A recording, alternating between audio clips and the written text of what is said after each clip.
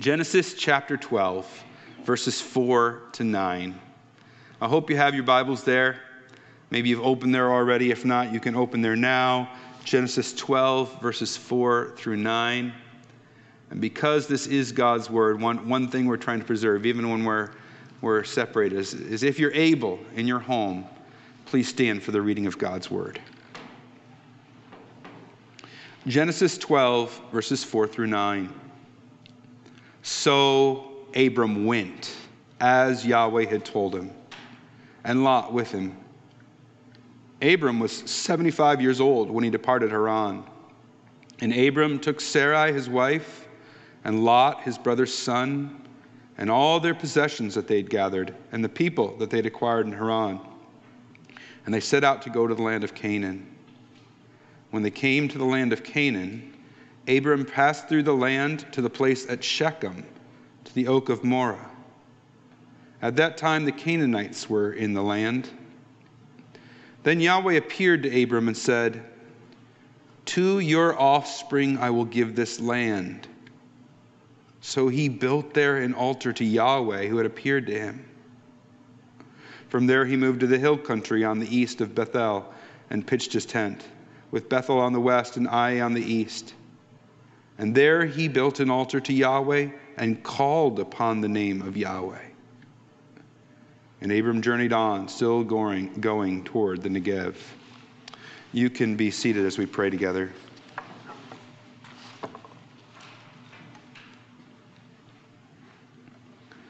Father,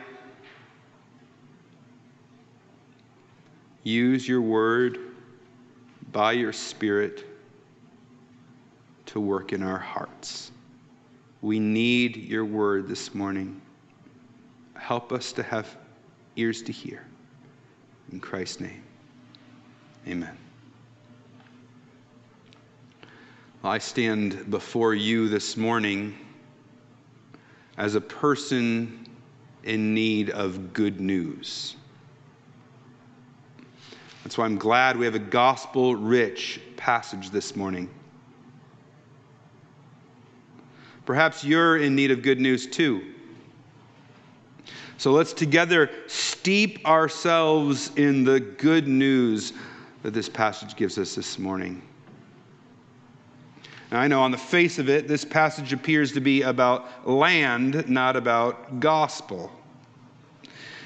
Abram and his family traveled from the north into the land of Canaan. They traveled down to the center of that land, a town called Shechem. And there God promises to give this land to his offspring. So Abram builds an altar, and then he travels down just a little bit further south to Bethel, where he builds another altar. And finally he continues all the way down to the southern part of the promised land, to the Negev. And then the passage ends. And the weary soul asks, now where was the gospel the pastor spoke of? I don't want you to feel like I'm playing tricks on you. I don't want it to feel like I'm pulling a gospel rabbit out of a hat of this passage. So let me show you why I say it's a gospel-rich passage. In verse 7, God reveals to Abram that the land that he'd previously promised to him, back in verse 1, that this is what that land is. You want to know what land I'm giving you?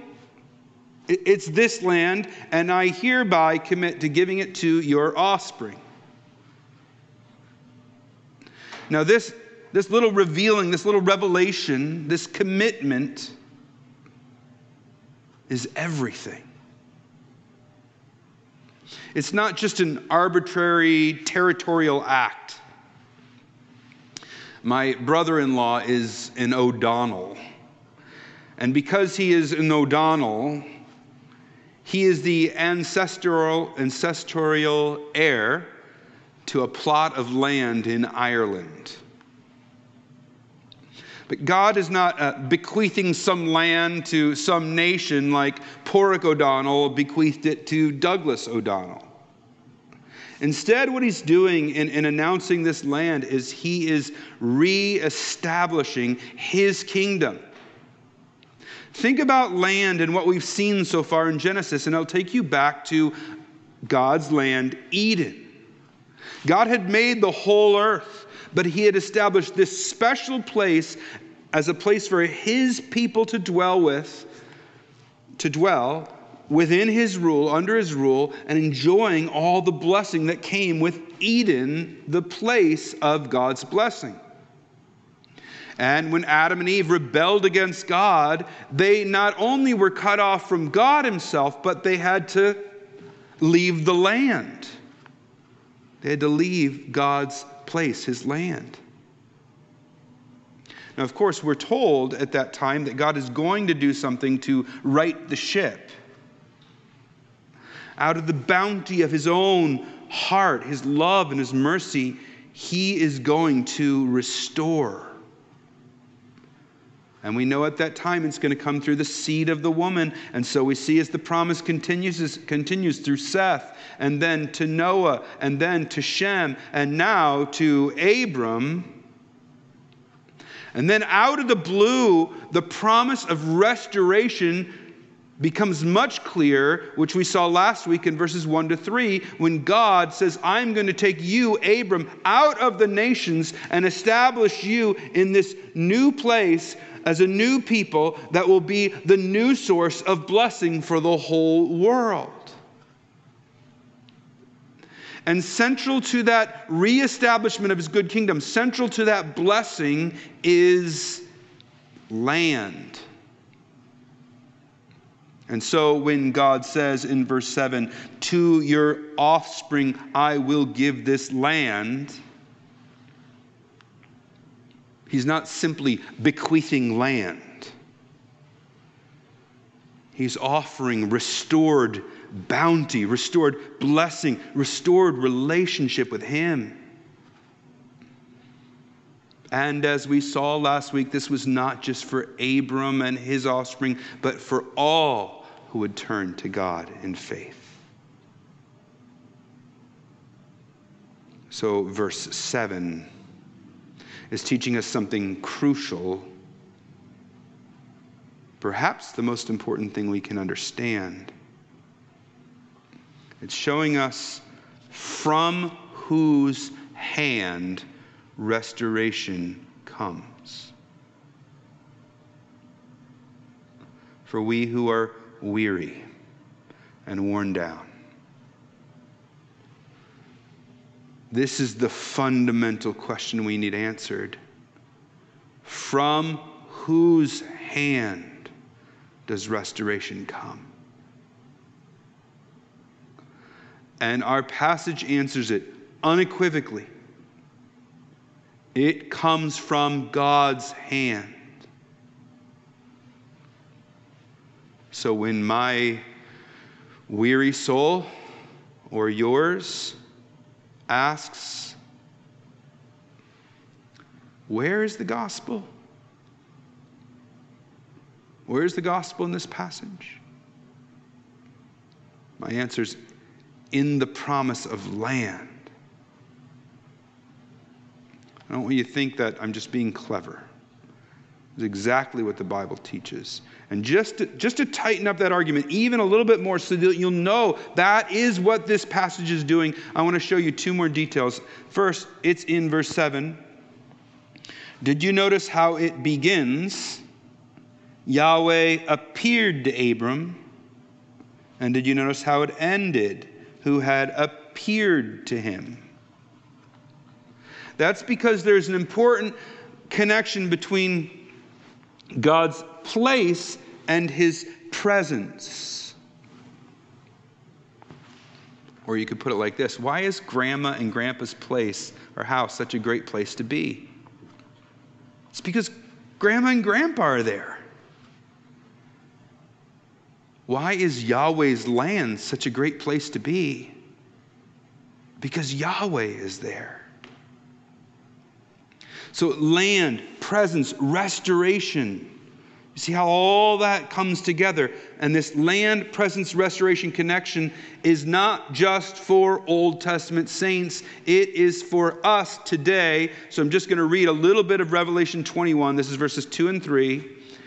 John says, I saw the holy city, New Jerusalem, that's the land, the place, coming down out of heaven from God, prepared as a bride adorned for her husband. And I heard a loud voice from the throne saying, so when the land shows up, what is it saying? Behold, the dwelling place of God is with man. He will dwell with them, and they will be his people, and God himself will be with them as their God. Land, restored kingdom, and God's presence all together. And all of it, the gift of God himself. It was true for Abram. It's true for us today.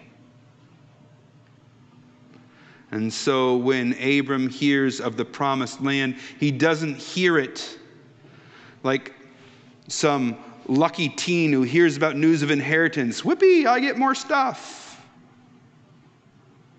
Instead, I think he hears it more like the parched survivor who's hiked days without fresh water and hears news of a watering hole.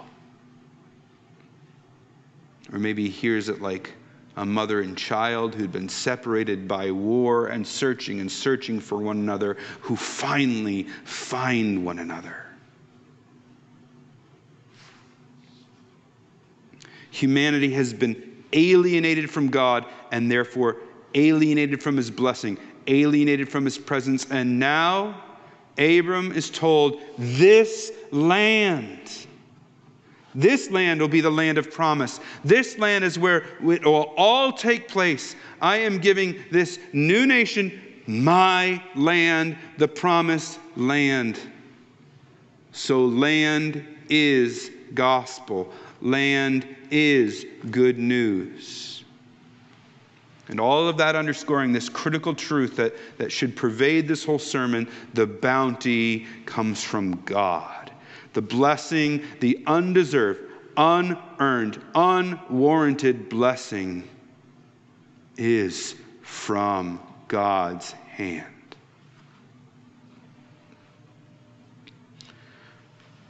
I don't know, maybe back before COVID, you took your little ones or your grandchildren to Chuck E. Cheese's. And every hour at Chuck E. Cheese's, something would happen. Good old Chuck would walk through the arcade to the front of the store. And as he did, all the kids would flock to him. They'd leave their games behind and flock to him. Now, why are they flocking to this oddly dressed Mr. Chuck? Is it because the dance he'd lead them in was so cool? Nope. It's because at the end of the dance, he would grab this big handful of tickets and throw them. They knew where to go to find blessing.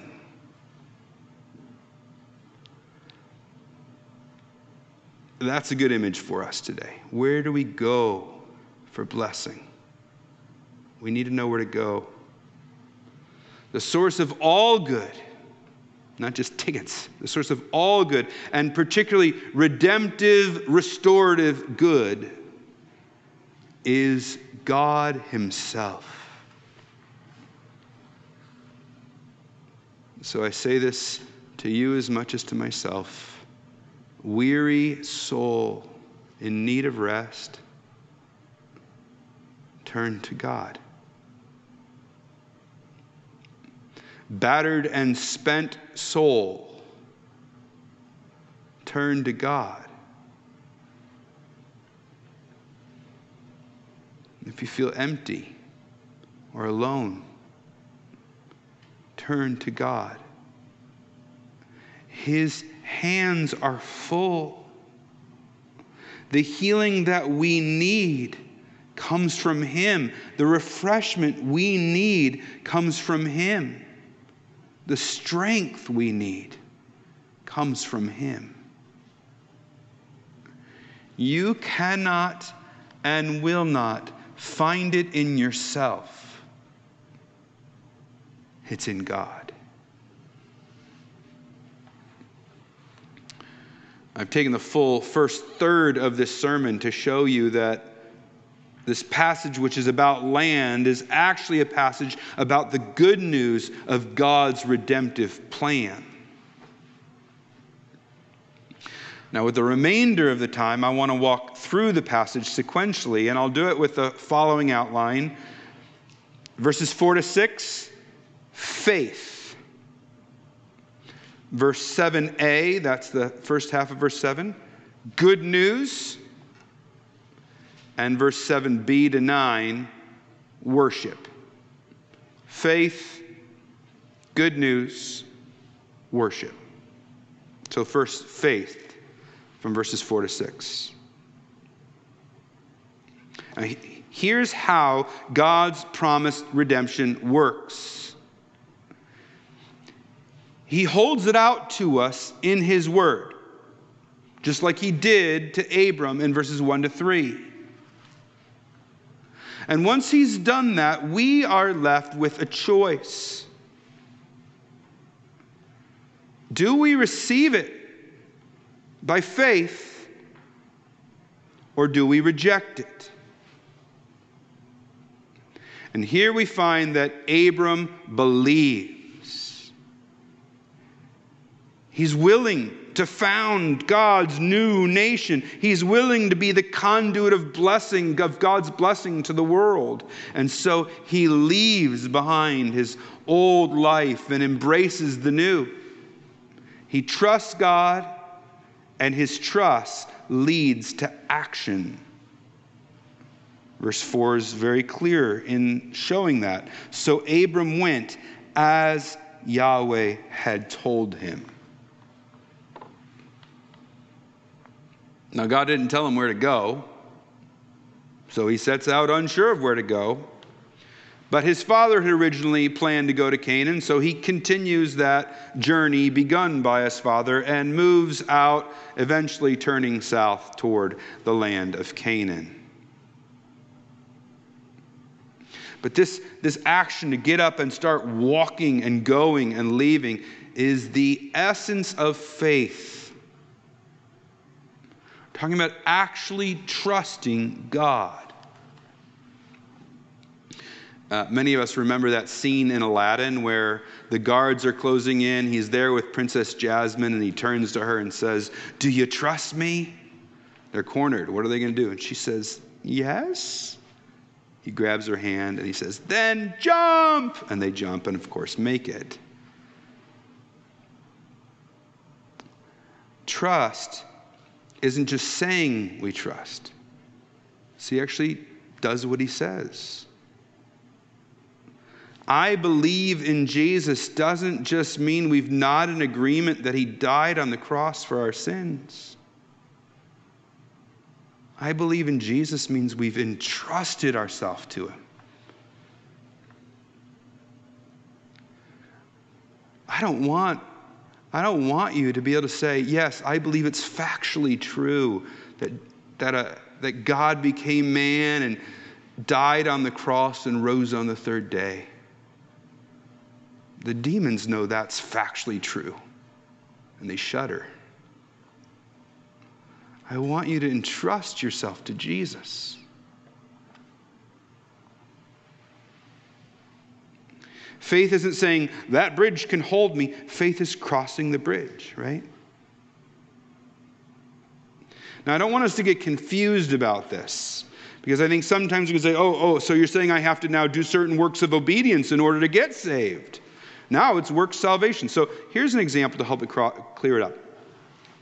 One rich man comes to a starving beggar and says, "Come to my house tonight and you can feast at my table." Another rich man goes to a beggar and says, "Come to my house today and split my firewood and tend my garden. And if you do, I'll make sure you get fed. Both beggars in those two stories had to trust. Both beggars had to act based on that trust. But the first one did not have to earn the bounty. Only the second one did. So when we say faith isn't just mental assent, that it actually entails entrusting yourself to God. When we say faith isn't simply saying that bridge can hold me, but it's crossing the bridge, we're not saying that you have to do good works in order to earn God's favor. That first beggar doesn't even eat if he doesn't show up at the house. But he's not going to count showing up at the house as a work he did to earn the meal. Showing up just proved that he trusted the rich man.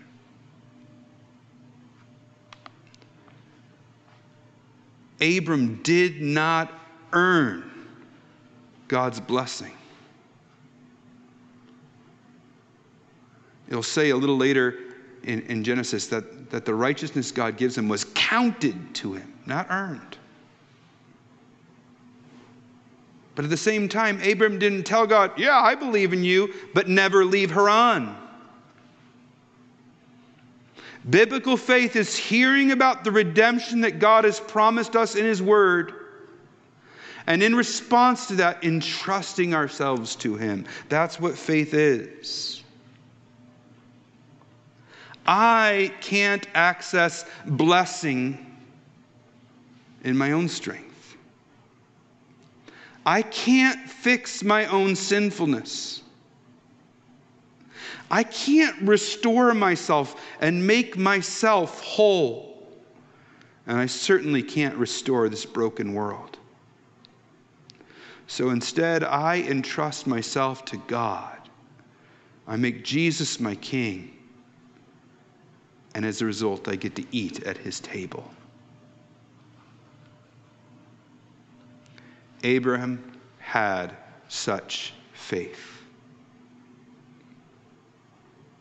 So you who are like me today, weary, in need of good news, do you believe God's word? Do you believe God's promises? He can be trusted. He who did not spare His own Son, but graciously gave Him up for our redemption. This God can be trusted. He's no Aladdin. When He asks, "Do you trust me?" we have good reason to say yes. So Abram's faith allowed him to receive God's blessing. And it's that blessing we see in first half of verse 7. So we've called this second section Good News, verse 7a. And we've already covered it fairly extensively at the outset of the sermon, haven't we? But there are 3 details that I didn't cover that I don't want us to miss. Not all of them are actually there in verse 7a, but they're all related to verse 7. So just bear with me as I move through these 3 details, because I think they're important to see, and you'll see why. The first detail, God doesn't actually give Abram the land. You notice that? Go to the land I'll show you, and I'll make you great. He goes to the land, and God doesn't give him the land. Not even a foot. That's what the New Testament says about it. He didn't get anything. Abram already had to believe that his barren wife would give rise to a great nation. And now, after Abram has trusted God and gone into the land, he has to believe again. Believe that this land filled with Canaanites will one day go to his offspring. And that leads to the second detail, which we find actually in verse 8. If you look there, God gives the land to Abram's offspring. And what does Father Abram do in verse 8? It says he pitched his tent. Pitched his tent. Now, if you knew that all your offspring are going to be living in a certain place for generations, what would you do? You'd probably buy a house, buy some property, plant roots there. You'd make plans to live where your children and your grandchildren and your great-grandchildren would grow up. That's not what Abram does. Instead, he keeps moving. He pitches a tent, ends up going down south and walking around. Why does he do this? Maybe he's just trying to survey the land before he plants? Well, turn with me to Hebrews chapter 11, because it actually answers this question for us. Hebrews chapter 11. Since my pages are sticking together, you're probably there before I am. Okay, here we are. I'm going to read verses 8 to 10. By faith, Abraham obeyed when he was called to go out to a place that he was to receive as an inheritance, and he went out not knowing where he was going. By faith, he went to live in the land of promise, as in a foreign land, living in tents with Isaac and Jacob, heirs with him of the same promise. Why? Why as a foreigner? Why living in tents? For he was looking forward to the city that has foundations, whose designer and builder is God. Isn't that great? Abram knew that what God was up to when he made his promise to him. God was founding something bigger and greater. Bigger and greater than him and even this land. This was about something better than just a little plot of seaside land for him and his family. God's promised blessing was far bigger than Israel and that nation. By God's very design, they were a mere prototype of something even better yet to come. And Abram is so sure of those better things yet to come that he dwells in the land as a foreigner and pitches his tent.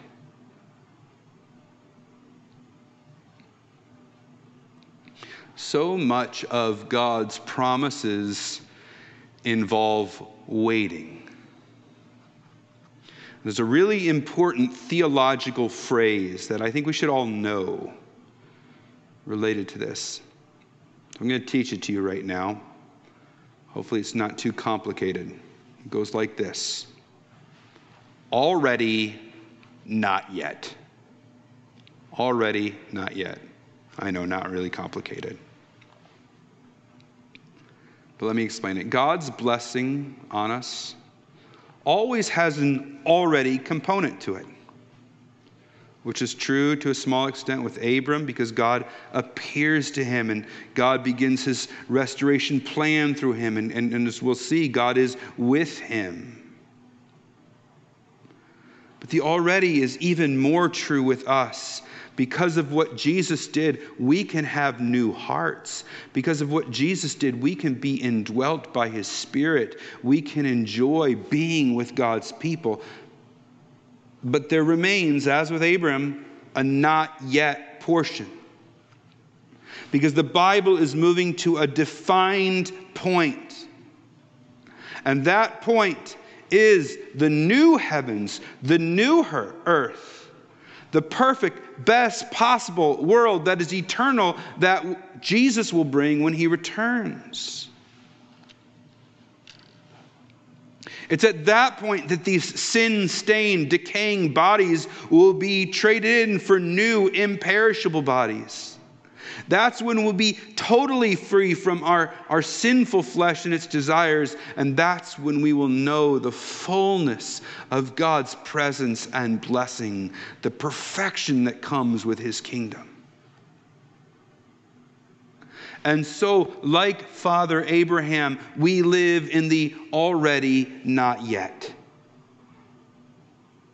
God's given us a land, but we haven't even gotten 1 foot of it yet, because that day is coming. We are tent pitchers until eternity.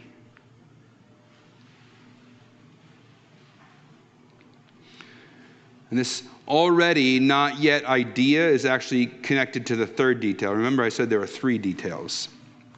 So what's that third detail? It comes at the end of verse 6, actually. If you look there, it says at the very end of verse 6, at that time the Canaanites were in the land. Now there's a Jewish commentator, Nahum Sarna, and he's explaining the Hebrew behind that line, behind at that time specifically. And he observes, the particle has long vexed commentators because of the implication that at the time of the narrator, the Canaanites no longer existed. In other words, by saying at that time, it suggests that the Canaanites were no longer in the land of Canaan when Moses was writing this. Which is a problem because they were in the land when Moses wrote this. So what was Moses doing in phrasing it like this? Everybody knew the Canaanites were still in the land. That was the very problem. Well, I actually believe that the Holy Spirit inspired him to write it like this in faith.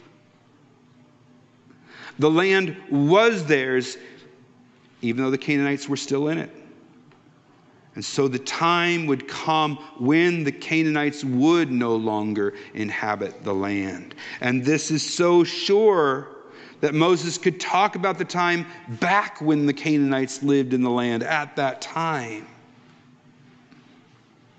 Because Moses knew the time was coming, just like Abram knew the time was coming, that the best was yet future. But that not yet future is sure. That's the point. So sure we should live accordingly. God keeps his promises. Abraham experienced it. We've seen it play out in history. And we who are in Christ have seen it play out in our own lives. Weary Christian, God's promises to you are true. The gospel is real. And some of what it offers is already ours in Christ. But much of it is yet to come. Yet to come, but sure.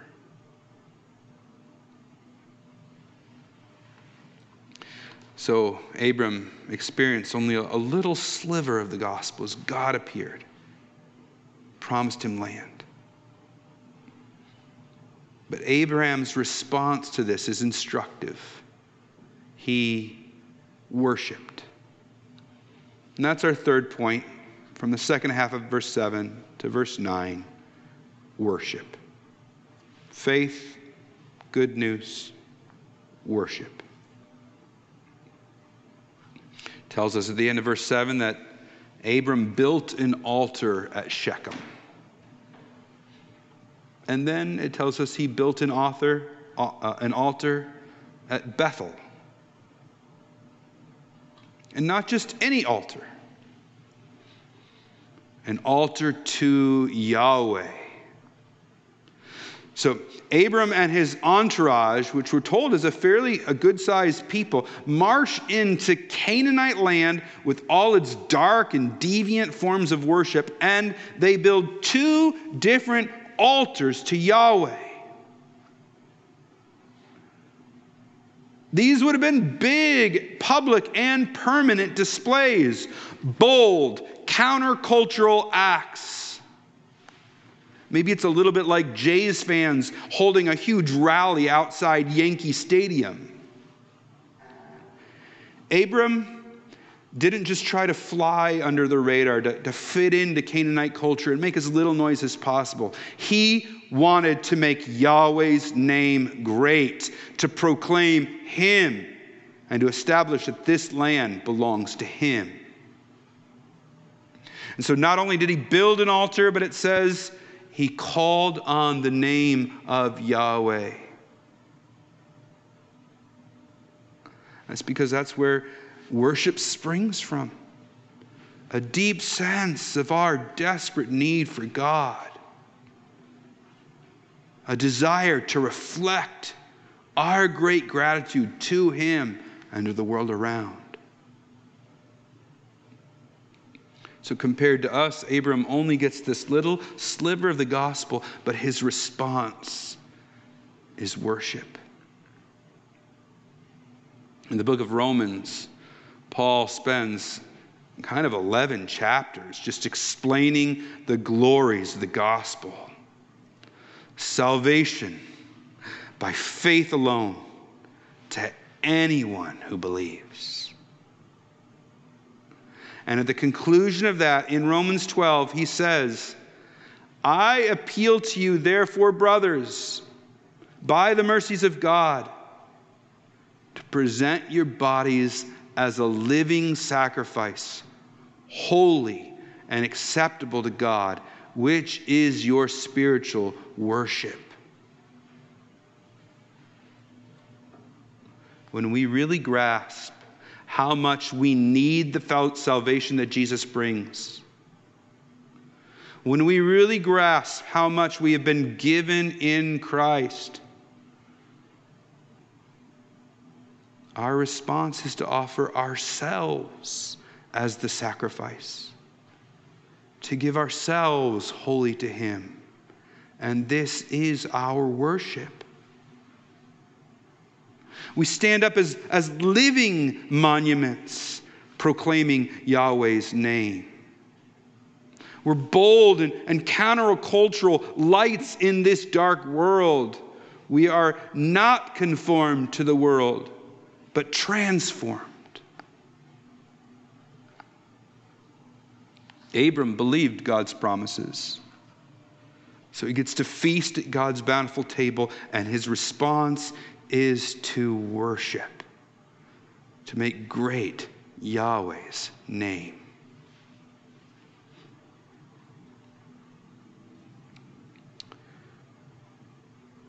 Any soul, weary or not, in need of the gospel, I want you to see all that is offered us through Jesus. Our sins forgiven. Our broken relationships with him, or our broken relationship with him restored. Our original purposes revived. Our cold, hard hearts made new. And because of this, we are loved beyond what we can imagine. We are safe in the shelter of our God. And then one day, and I hope soon, we will enjoy all the goodness of his land and his presence, the New Jerusalem. This is our God, who loved us enough to send his own Son so that whoever believes won't perish, but will have life eternal.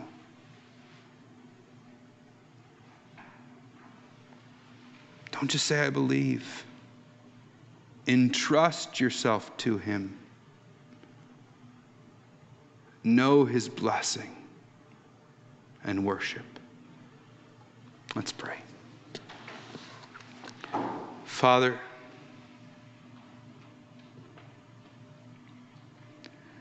may we, even now as we've meditated on your gospel and what you've done for us, respond not just with some notes that we sing and some words that we sing to a nice melody, but may we respond in worship with these words we sing and then with the lives we go out to live. And Father, if there are people here who have said, I believe, but have not entrusted themselves to you, there are people hearing this, God, by your Spirit, cause them to know how good you are and to entrust themselves to you. I pray in Jesus' name, amen.